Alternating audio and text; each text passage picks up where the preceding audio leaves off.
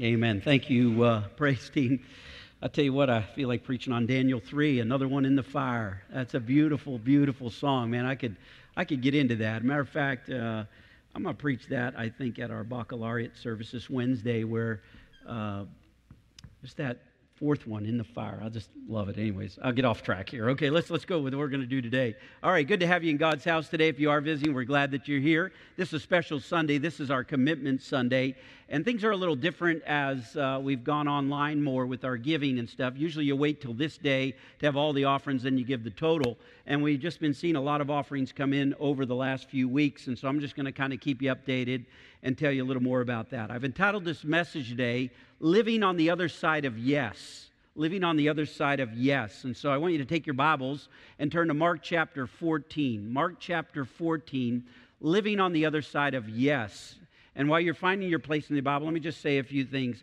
I got the title idea because I was so drawn to it when I heard it myself. Living on the Other Side of Yes, that's what I want to do. I want to live on the other side of yes. And it comes from John Maxwell's book called Leadership.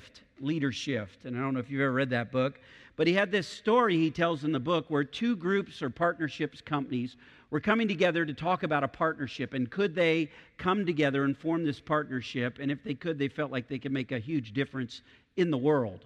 And so they asked Maxwell to come and moderate this meeting. And so as he was in the room and beginning to have this discussion between these two companies and several of their executives, the energy began to kind of build in the room. And one leader stood up in the middle of the discussion and he said this, "John, the answer is yes. The answer is yes. Count me in. Count me in. Whatever this means or whatever you need, I am a yes." And the room exploded at that point, and these two companies went into partnership together because of the work of John Maxwell. And that one man who stood up in the room and said, "Count me in, I'm a yes." So after the meeting was over, John found this man and he said, "Hey man, what was it that just made you just respond so boldly right in that meeting?" He didn't even hardly know the guy, and he answered me, he said, "John, I live on the other side of yes. I live on the other side of yes." What he meant by that is, I always see every situation as a possibility. Every situation as an opportunity. Every situation as a way that we can develop ourselves and that we can go forward with our possibilities and our opportunities, and I see abundance. That's what it means to live on the other side of yes. I got that story from that book, and I love it. I love that spirit, because the truth is, if we're not careful, a lot of people live on the other side of no. They see the difficulties, they see the problems, and they don't see the possibility. I'm going to tell you, if you're a kind of person who lives on the other side of no, here's what's going to happen to you, okay? The people who live on the other side of yes are going to wait for you to say no, and then the people who live on the other side of yes are going to take that opportunity that you lost. That's what's going to happen in your life. And so think about that just at the level of what John Maxwell is saying, but I want to use it here today in this message. Today, I love having people in my church who live on the other side of yes. I love having people that have committed above their tithes. They gave free will offerings just over the last few weeks. Today's the final day to commit to that. If you don't have a card, there's some out at the table there. There'll be someone out at the table as well, and they can get you a commitment card, or you can give online as well. That's what's so different. You can do it in real time now online. But I just want to say, first of all, you who've already made faith promises and that you who are going to, I want to say thank you. You said, really, count me in. Count me in. Count me in for what we're about at this church. We're about the ministry of worshiping, serving, reaching, and connecting. That's what we're about, those four things. And that's what we're doing now. We're trying to worship, serve, reach, and connect into this community, into our connect groups, those kind of ministries that go on at every level. And yet we want to continue to do it even into future generations. So it's not just about a future generation when we're not here. It is also about the here and now. And you have said, count me in. And I want to say, I appreciate that so much as your pastor. And as your pastor, I want to say thank you. Thank you. This church, in the giving over the history of this church, has been phenomenal. Phenomenal. And you could look at our records, and you could look at our debt-to-income ratios. You can look at our land. You can look at our property worth. You can look at the investments we've made. And it astounds me how God has provided and used people like you to give faithfully to this church. And I don't believe without it we could have done what we're doing to this point in time. And many of you have stepped up in faith over and over, and you're doing it again. Now, we wanted to raise $1.5 million. One reason is to keep our debt-to-income ratio at a certain percentage, around 15%. The highest we've ever gotten a debt-to-income ratio here is around 29% when we did one building, but then within the year of the giving, we brought it right back down below the 20%. I've lived as a pastor here at this church with a 20% or less debt-to-income ratio, so that the higher you go in your debt-to-income, the less you can do ministry. The lower you go, the more you can do ministry.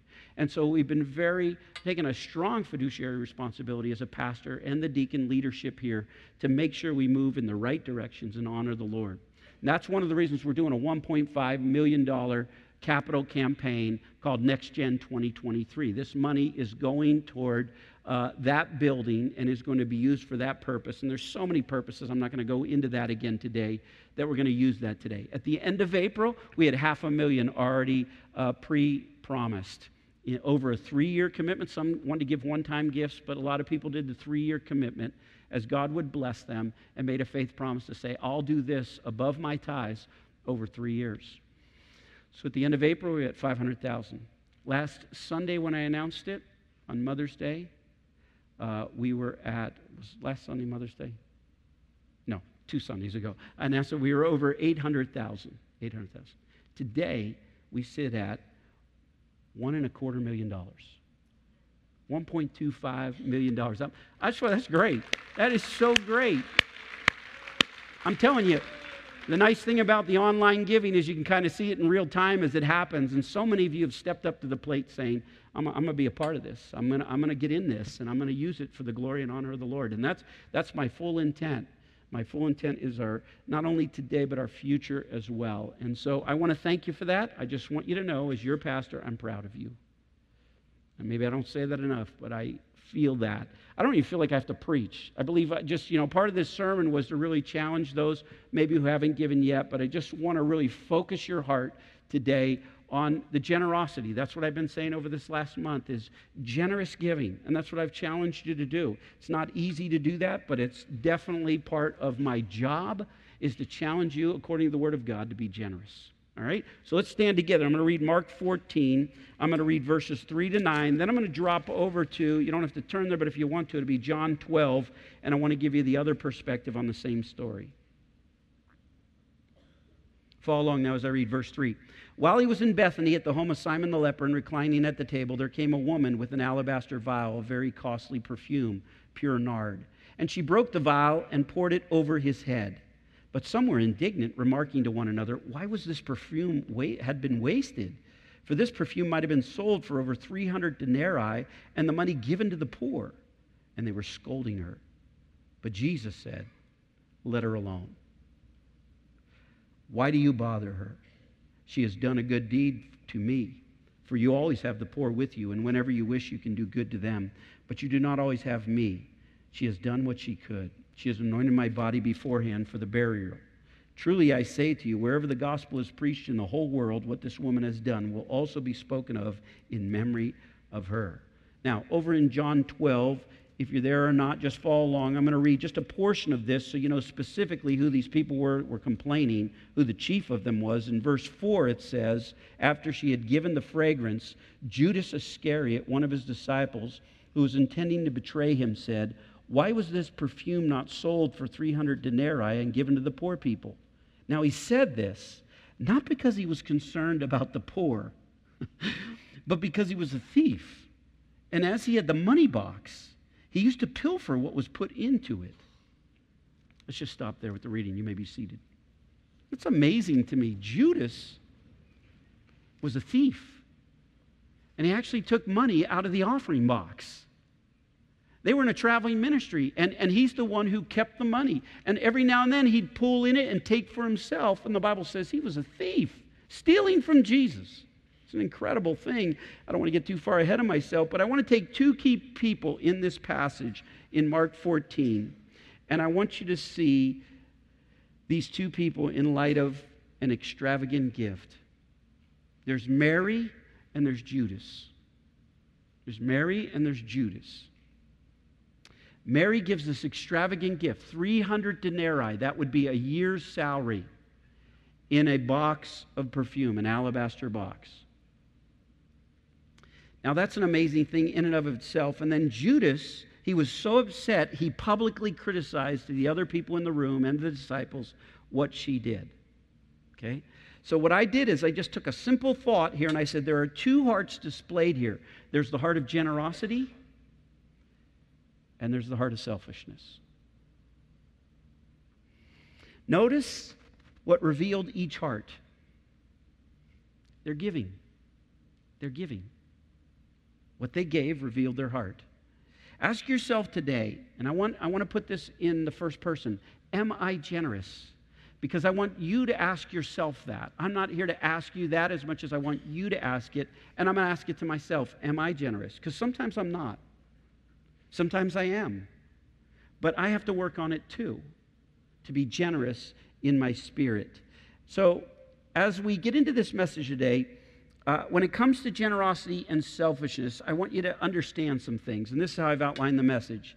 In order to live on the other side of yes, you must understand three things about generosity. Three things about generosity. I just want to give them to you this morning. All right? Number one, the first thing I want to talk to you about is the enemy of generosity. The enemy of generosity. The truth is, we're all born selfish. We're all born selfish. But here's the cool thing. We are born again generous. We are born again generous. We're all born selfish, but we're born again generous.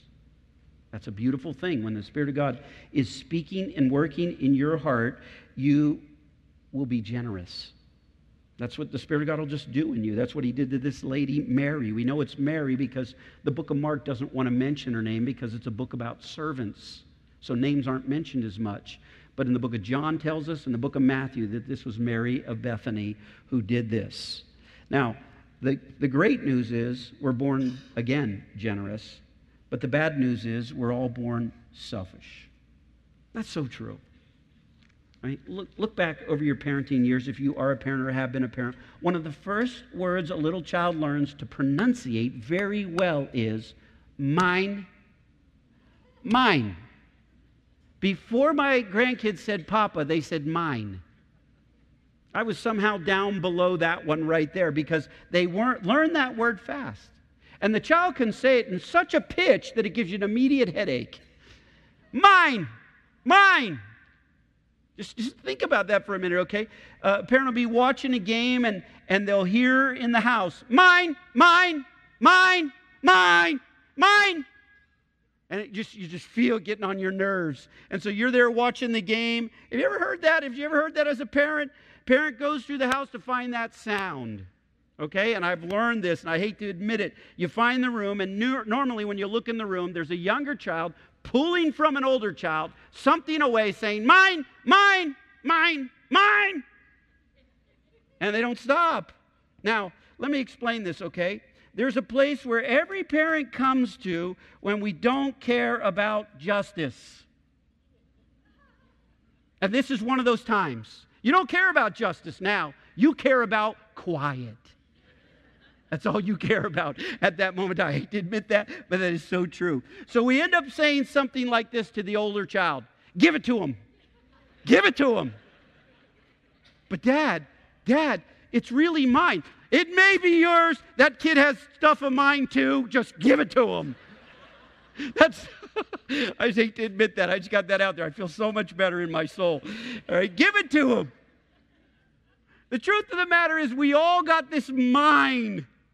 We all got this mine in us. That's why I think God wants us to grow out of it. To grow out of the mine in us. That's not easy to do. God actually uses that word when he refers to the tithe, which is amazing to me. He says, it's mine. Don't touch it. That's what he says about the tithe. It's an incredible thing. In chapter 12, verse 5 of John, Judas looks and says publicly to those guys around him, says, why was this not sold and given to the poor? Now, I want to point that out because I wasn't sure what I wanted to do with this message, but I do know I want to say this to you. I want to remind you very carefully about this, okay? So that you don't make this mistake too. This statement originated with the one who betrayed our Lord. He created this statement, and it was forever recorded in the Word of God. So let me tell you something. Don't you say it.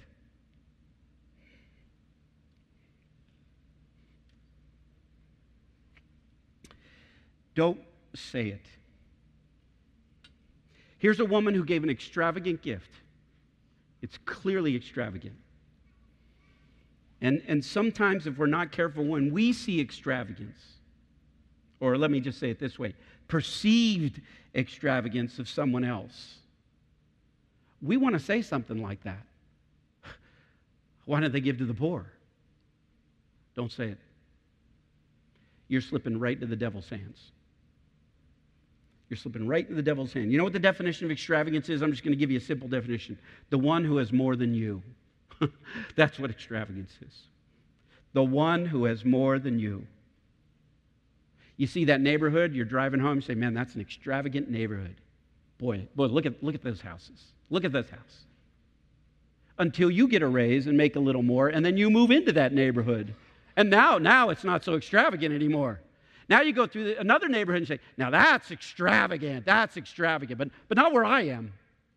See, because you always have this tendency to look at everybody else and evaluate everybody else, but you never really take a look inside at yourself and ask yourself, am I generous? Am I generous? And I think this is very important to say. Here's what we do. We always point to someone else so we don't have to point to us. Now, let me just say this to you so you get this, okay? This ticks Jesus off. This ticks him off. He says, leave her alone. Leave her alone. That's important to sense here in the text because Jesus is saying, stop criticizing. Stop criticizing her. Don't let your calling be to criticize what other people do or don't do with their money.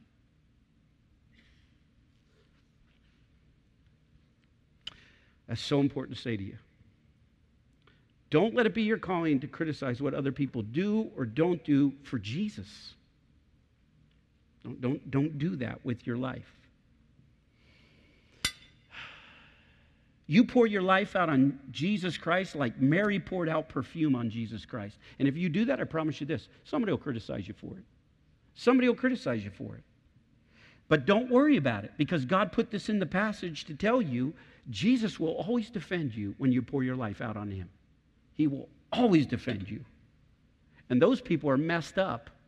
Those people are messed up. And I don't know if you understand this, but you can't make yourself sick to make other people well. Just pour your life out on Jesus.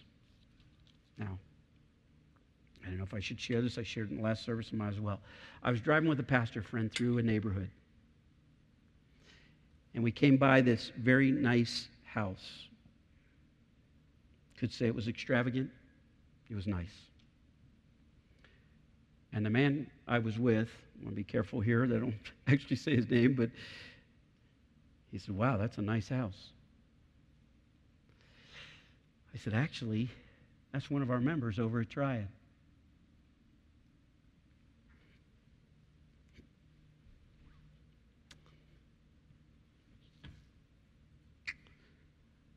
And I said to him, you wouldn't know this,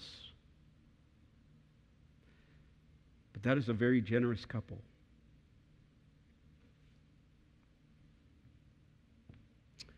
They're a very giving couple. He kind of smirked and he said, you ought to sell it and give it to the poor. I felt something just come up in me, defensive, and I felt like at that point I needed to minister to this man. So I looked at him and I said to him, you don't care about the poor.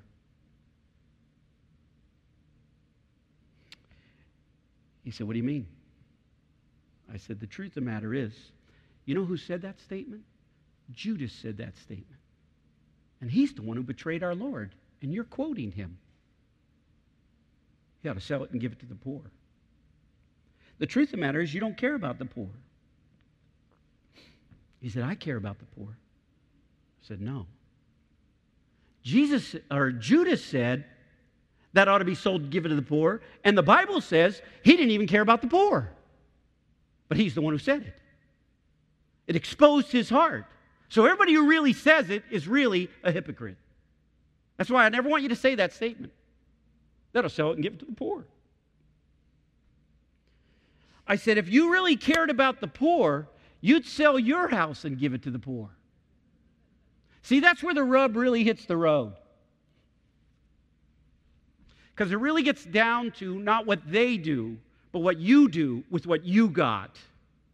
And it's so easy for you to spend other people's money, and you think they ought to have a certain house that they don't have, and it's a little nicer than yours, and so you think that'll sell it and give it to the poor.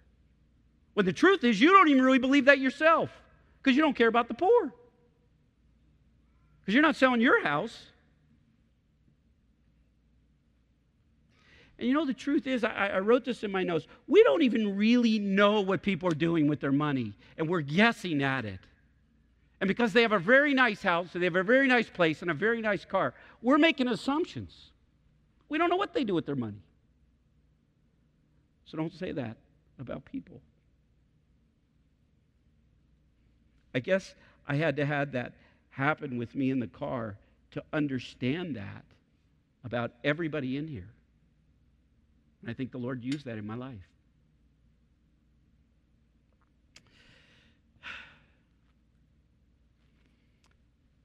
Judas carried the offering box. This still amazes me about God.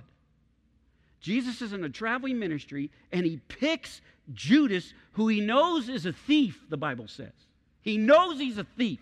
The last person I'm going to have as a counter in our church is a thief. You know, we vet them a little. We check into their life. We look into their personality. We look into their reputation. Can we trust this person? Now, here's the amazing thing. He picked a thief. 2 years before this, you know what he said? He said this, did I not choose you 12? And one of you is a devil. And he picks the devil to be his accountant. Who would do that? I know I wouldn't do that. He said, one of you is a devil, and he picks Judas, the devil, to be his treasurer. So why did he do it? Why did he do it? I've always puzzled over this, and I've studied it so many times. Here's the best answer I got, okay? Judas, or Jesus, didn't choose him to fail. Because he never tests anybody to fail. He will never test you to fail. He says, I tempt no man to fail. But he will try you and test you to succeed. He has a whole different heart about it. So, just think about that with Judas for a minute, okay? He didn't choose him to fail. He's given an opportunity to Judas to pass. That's amazing to me. I don't think like that. But he's giving you an opportunity to pass. Jesus will test you in your finances to give you an opportunity to pass. I'm convinced of that. Judas was called the thief in Scripture. Now just follow this through, because I'm just going to take just another minute on this enemy of generosity, which is selfishness. Malachi says, people who don't tithe are stealing from me. Judas took money out of the box. Is anyone in here who would take money out of these offering boxes, or if we pass an offering again, would you ever stick your hand in and just take some out and steal it? I mean, you'd say, no, I'd never do that. Well, here's the question you have to answer. Is there anyone here who would keep money in their bank account that actually belongs to the Lord? Wouldn't that be the same thing? Would that be the same thing? Because the enemy of generosity is selfishness. It's selfishness. It's a battle we all fight. All right, let's go on. The extravagance of the generosity. The extravagance of the generosity. Verse 3 says, she was reclining at the table. There came a woman with an alabaster vial of very costly perfume of pure nard, and she broke the vial, poured it over his head. John 12 says she did it on his feet and wiped his feet. And so I just brought a visual here. I used this actually the other day in a message I did in chapel with a school, but just to have an image for you, okay? They had alabaster boxes in those days, perfume bottles. And in this particular case, she would have 300 days' wages in there. That's 300 denarii. That's what the scripture says. It's interesting to me that he uses the critic to tell what value she's really giving away. She's literally giving this extravagant gift, and she's going to pour it on the head of Jesus. And then it's going to run down his body, and then she's going to rub her hair, his feet with her hair. It's absolutely amazing to think about that. And so, as you think about this, extravagant gifts. Here's what I asked myself as I was studying this. Can you give an extravagant gift to Jesus that would impress him? There's actually several extravagant gifts in the Bible. I looked up a bunch of them this week, but I just want to mention a few. First of all, you know the most extravagant would be Jesus Christ. We're so used to hearing it, but that for God so loved the world that he gave. That's the most extravagant gift you could give, is your own son to die on a cross for someone else. That's extravagant. It's almost foolish. That's why the preaching of the cross is foolishness to them that refuse to believe. Because they can't see the extravagance of that, and they can't accept that. Because they can't get past the selfishness that's an enemy in their soul. And so that would be the most extravagant. The second extravagant gift I found was David, when he gave an equivalent in our day of $23 billion toward the building of the temple. He gave a gift out of his storehouse of gold and silver and other precious things of $23 billion to build the temple. That's pretty extravagant. You may not have thought of this one, but I thought of this one. The widow who gave 2 mites. That was an extravagant gift, because when Jesus saw it, he said the thing that impressed him wasn't the amount, it's that she gave all she had. She only had 2 mites left, and she gave it all. God said, I'm going to fill her back up because she emptied herself. And when she emptied herself, I'm going to fill her and bless her. See, he was looking at the heart. He was looking at the attitude of her heart. That's how he was measuring that woman. And that's an amazing thing. It wasn't the amount. And then here in this passage, Mary did all she could. She had 300 denarii. That would be, why do they do it in perfume like that? Why would they collect that much? Because for the poorer people, okay, they couldn't get their hands on silver coins and gold coins like the Romans could. But what they would do is they would save perfume. That was their retirement. So she was saving, and she had saved up in her life a year's salary of perfume. That was her retirement. And that's really the idea of the text here. And so she gives this. And I want to ask you today, I wrote this down because I think it's such an important. What would it be like for you to give a year's salary in one lump sum? I don't care who it is in this room. That would be extravagant. That would be extravagant. Because if you gave up a year's salary, one lump sum, just like that, that'd be an extravagant gift.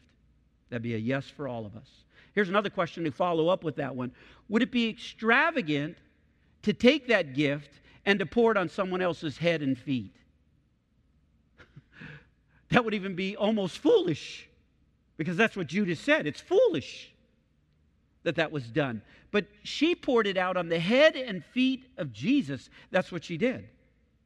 And you don't think that impressed Jesus? Absolutely impressed Jesus. That's an amazing thing. Because she broke the alabaster box. You see, you got lids on those things. And she could have said, here, Jesus, here's a little for you. And I'm going to keep back a little for me. And I'll just put my cap back on. But she didn't do that. She broke the box. There's something going on in this woman's heart that matters to all of us, all right? I want you to understand this, okay?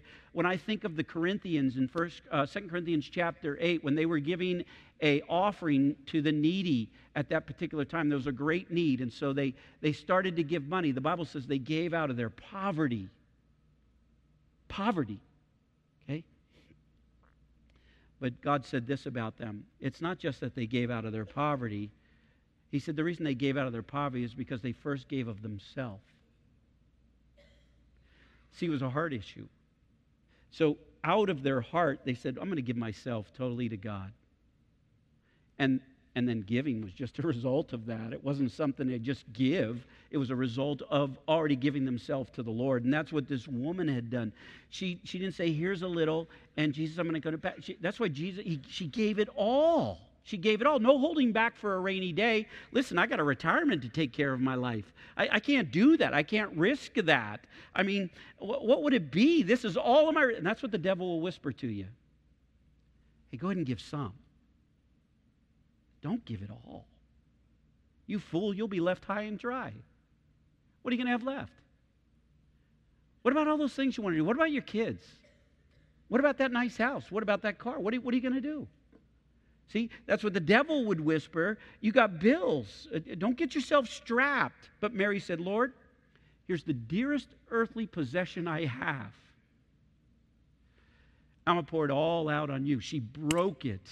She broke it to pour it all out. It wasn't just some of it. It was all of it. Lord, here it is. It's at your disposal. I pour it on your head. I pour it on your feet. I pour it on your body. It's all for you. I'm going to take everything I got, and I'm going to focus it all on you. All on you. That's how she touched Jesus' heart. That's how she touched his heart. It's not the amount. It's the attitude. It's the heart behind it. Just think about that, okay? Don't tell me God has your heart if he doesn't have your treasure. Just don't tell me that. Because where your treasure is, that's where your heart is. See, so it's just so simple. I want to just keep that very simple for you because it's so important to see that. Jesus said, it's a beautiful verse, verse 8, she did what she could. She did what she could. She just poured it out on him because that's what she could do. She thought, what can I do? What can I do? Jesus can preach. I can't preach. Peter can fish. I can't fish. Martha can make meatloaf. I can't make meatloaf. I can't do all those things. Look at all these things people can do. And I said this in the chapel message the other day because sometimes middle schoolers and high schoolers struggle so much with this. They want to compare themselves with each other. And many adults do the same thing. What do they got? What do I don't have? Well, look at their skills. Look at their talents. I can't sing. I can't preach. I can't do that. God's not interested in what the other person can do, and he doesn't want you to have an interest in that. He said, what did I put in your hand? Stop comparing yourself with what other people got and what other skills they have and what they can do. All God says is, if I put a cup of water in your hand, then a cup of water is all I demand.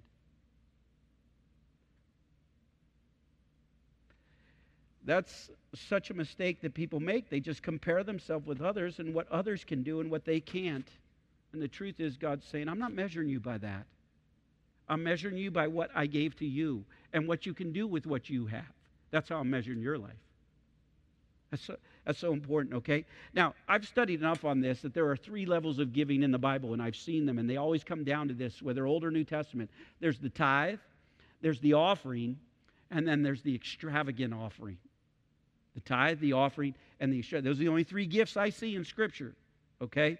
Most Christians never get to the first level.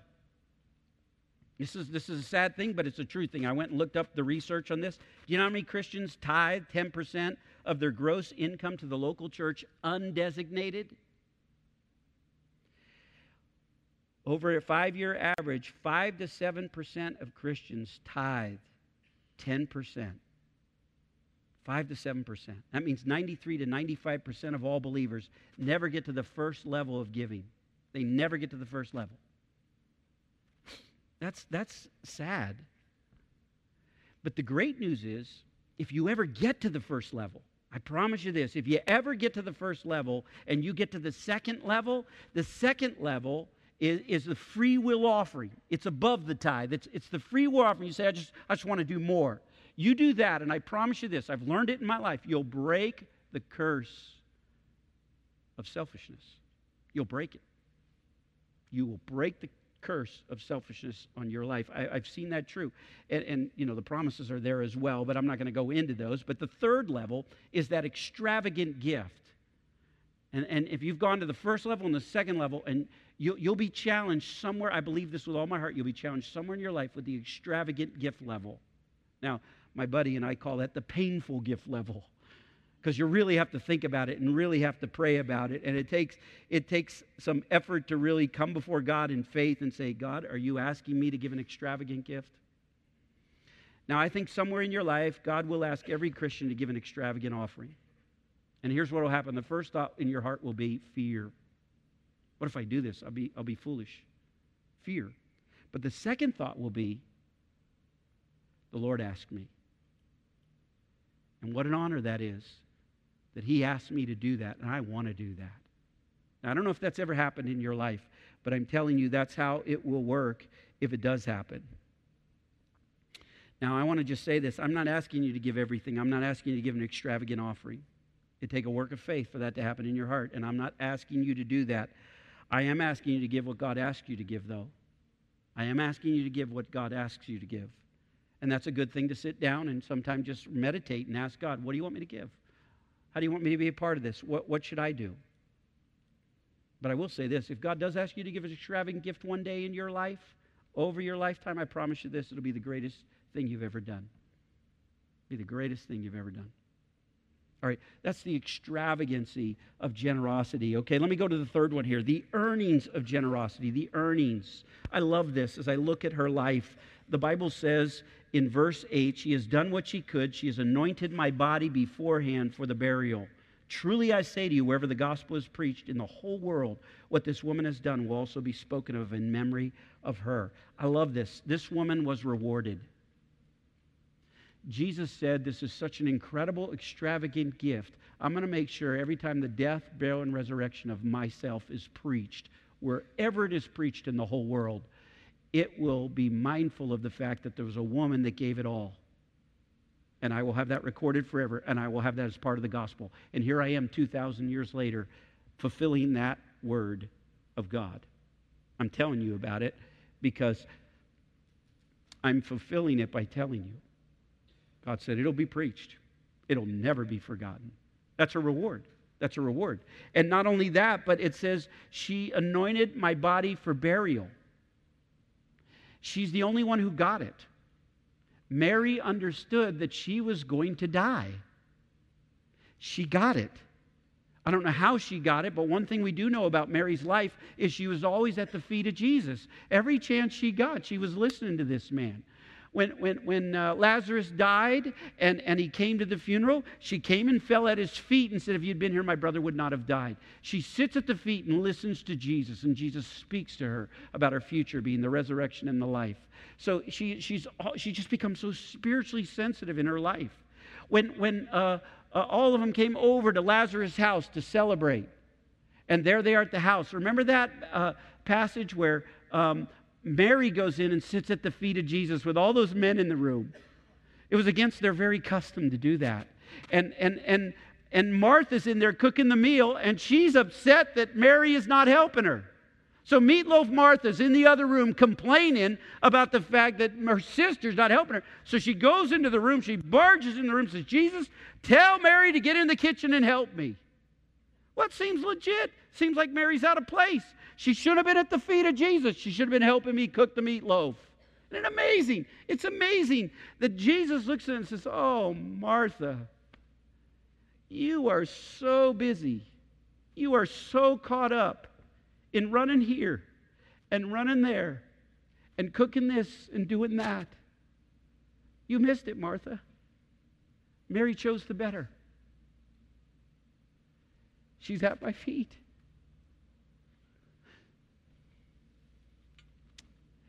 That's how this woman got it. And so she's anointing his body before he dies on a cross. She's anointing it and dedicating it to that purpose, and so that he smells like $1 million going to that grave. That's the idea. And so as you think about that, if she'd have waited until when all the other ladies took the anointing oils to the grave on Sunday morning, they were all too late. See, this is what I fear with some of you. You're going to wait till it's too late, and you're going to miss your opportunity to really pour yourself out on Jesus and pour the things you have out on Jesus. And you're going to say, oh, I wish I would have done it. I wish I would have. But it's going to be too late, just like all those other ladies missed it. But she was so spiritually sensitive, she got it. And she said, I'm going to take the opportunity I have now, and I'm going to pour this out on Jesus. I think that's beautiful. And because of that, she was rewarded. She was rewarded. Now, she didn't come to get a reward, okay? She didn't do it for a reward. She just gave the gift. She just gave it. I've asked myself this many times. Why would Mary have give just such a generous gift? Why would it be so extravagant? And here's the best I got on that. I've been thinking about this. 2 months earlier, all right? 2 months earlier, her brother Lazarus is raised from the dead. And I bet she said to herself, Jesus really is Lord. He's Lord of death. And I'll bet some kind of generosity when she saw her brother, after 3 days, 4 days in the grave, come up from the dead. And she sat down at the table with him. I'll bet something stirred. Some kind of generosity in her stirred. See, because generosity comes from gratitude. That's why you'll give. You feel a sense of gratitude. All right? Grateful people are generous. Now think about this, okay? Because I was thinking about this. If one of your family members were raised from the dead, would you be grateful? If you had a brother or a sister or a baby or a child or a spouse or a grandparent, and 3 days or 4 days after they died, Jesus raised them from the dead. First of all, you'd be absolutely amazed at that. But can you imagine, would you not something in your heart say, you got to be kidding me? They're back from the dead. You would be grateful. Do you think that would change the way you give to God? Now, here's the truth. That is what has happened to many of your family members. The Bible says that many of your family members were dead in their trespasses and sins, and they were made alive in Jesus Christ. They were raised from the dead to walk in newness of life. So the truth of the matter is, you should already be grateful on the basis of the people that you love and care about that are saved. And they're walking in the newness of life. Can I just say for me personally, one thing I've realized in my life, the more I've walked with the Lord, if all I got was the generosity of my children getting saved, that is enough for me. To know that He raised my children from the dead to walk in newness of life, to see them living and serving the Lord. I'm telling you, just the reward of saved children, that's my reward. That's my reward. And you can feel that in your spirit.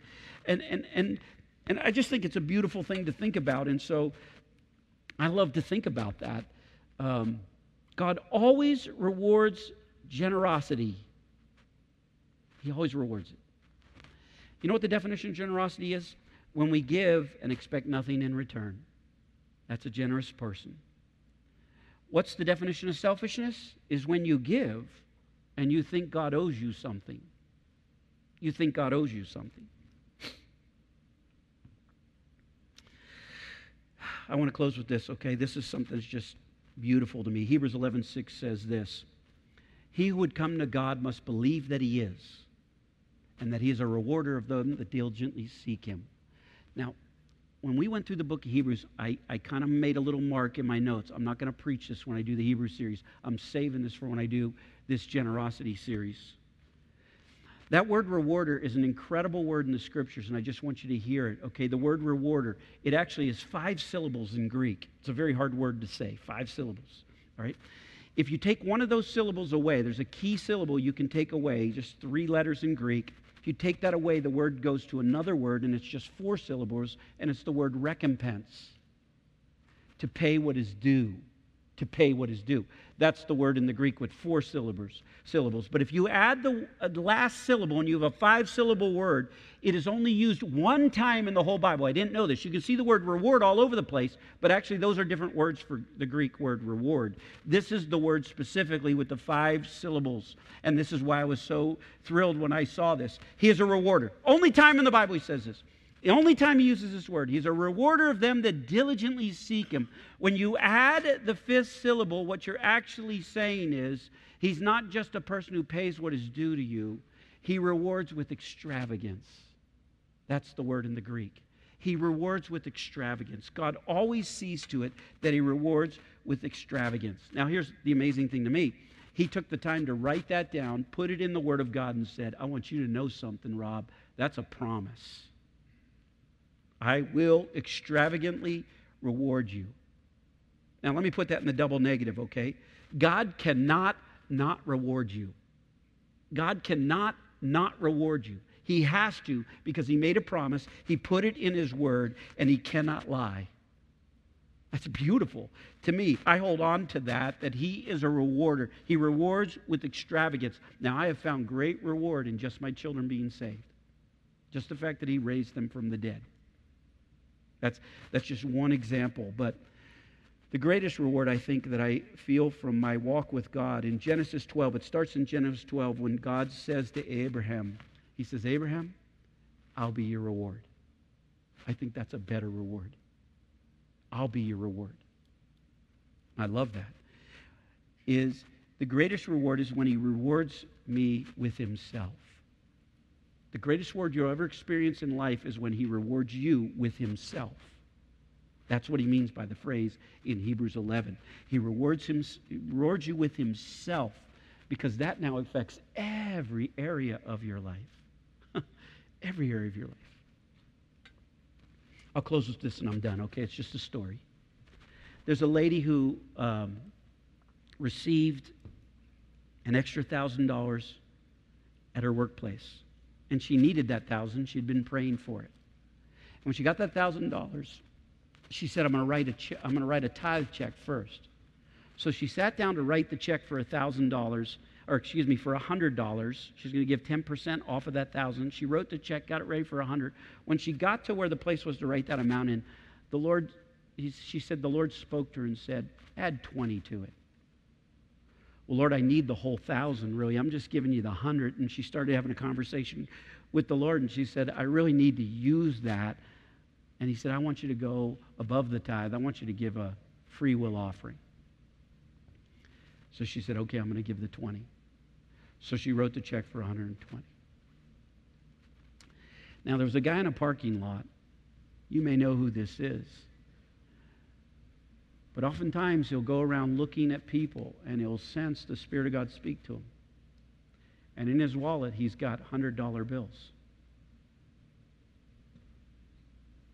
And he waits till he's impressed by seeing someone, and then he will go over to them and he'll hand them a $100 bill. So he saw this lady in the parking lot, and he was impressed by that, and he said, I'm going to give her $100 bills. So he went into his little pack of $100 bills, and he pulled one out. When he looked down, next to it was a 20 in his $100 bills. And he says, like the Lord said, give her that 20 too. And he told the Lord, he said, Lord, I'm just $100. I always give $100. I don't give 120s. I give hundreds. He said, give it. So he took the 100, he took the 100 and the 20, and he gave her the 120, exactly what she had tithed. And so she told him, she started to cry, and she told him, you're not going to believe this, but I had just given that in my offering. And he said, you're not even going to believe this. But when I opened and saw the 100, there was a 20 next to it, and I gave that to you too because the Lord told me to give you 120. It was the exact amount. That's just a cool story. And I just believe that that's not why you do it, okay? I believe it's deeper than that. It's that he is a rewarder of them that diligently seek him. Let's pray.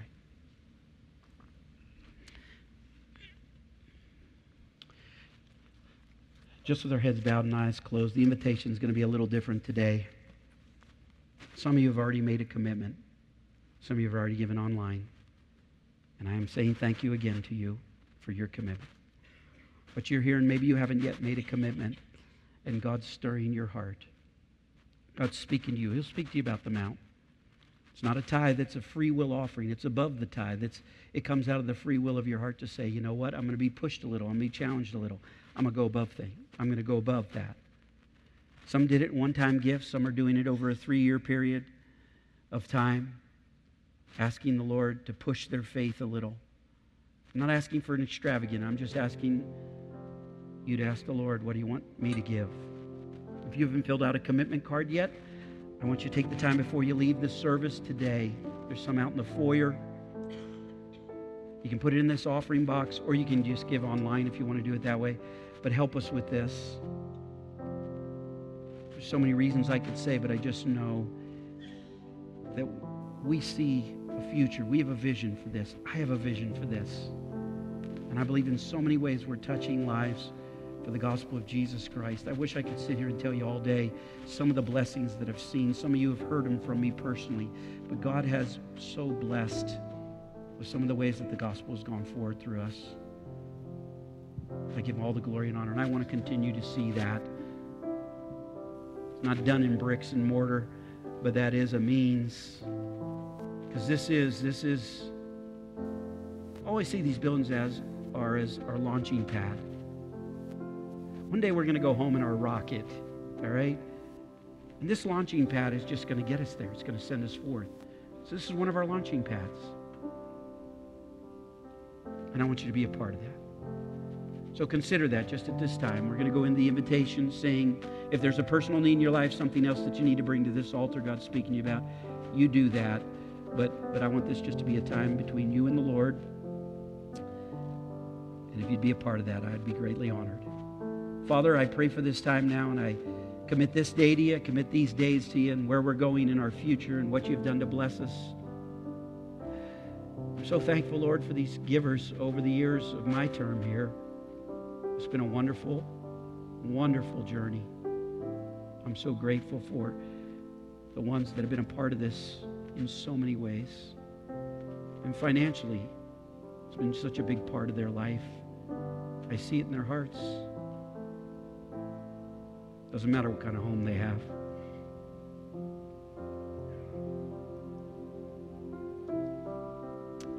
How much they got.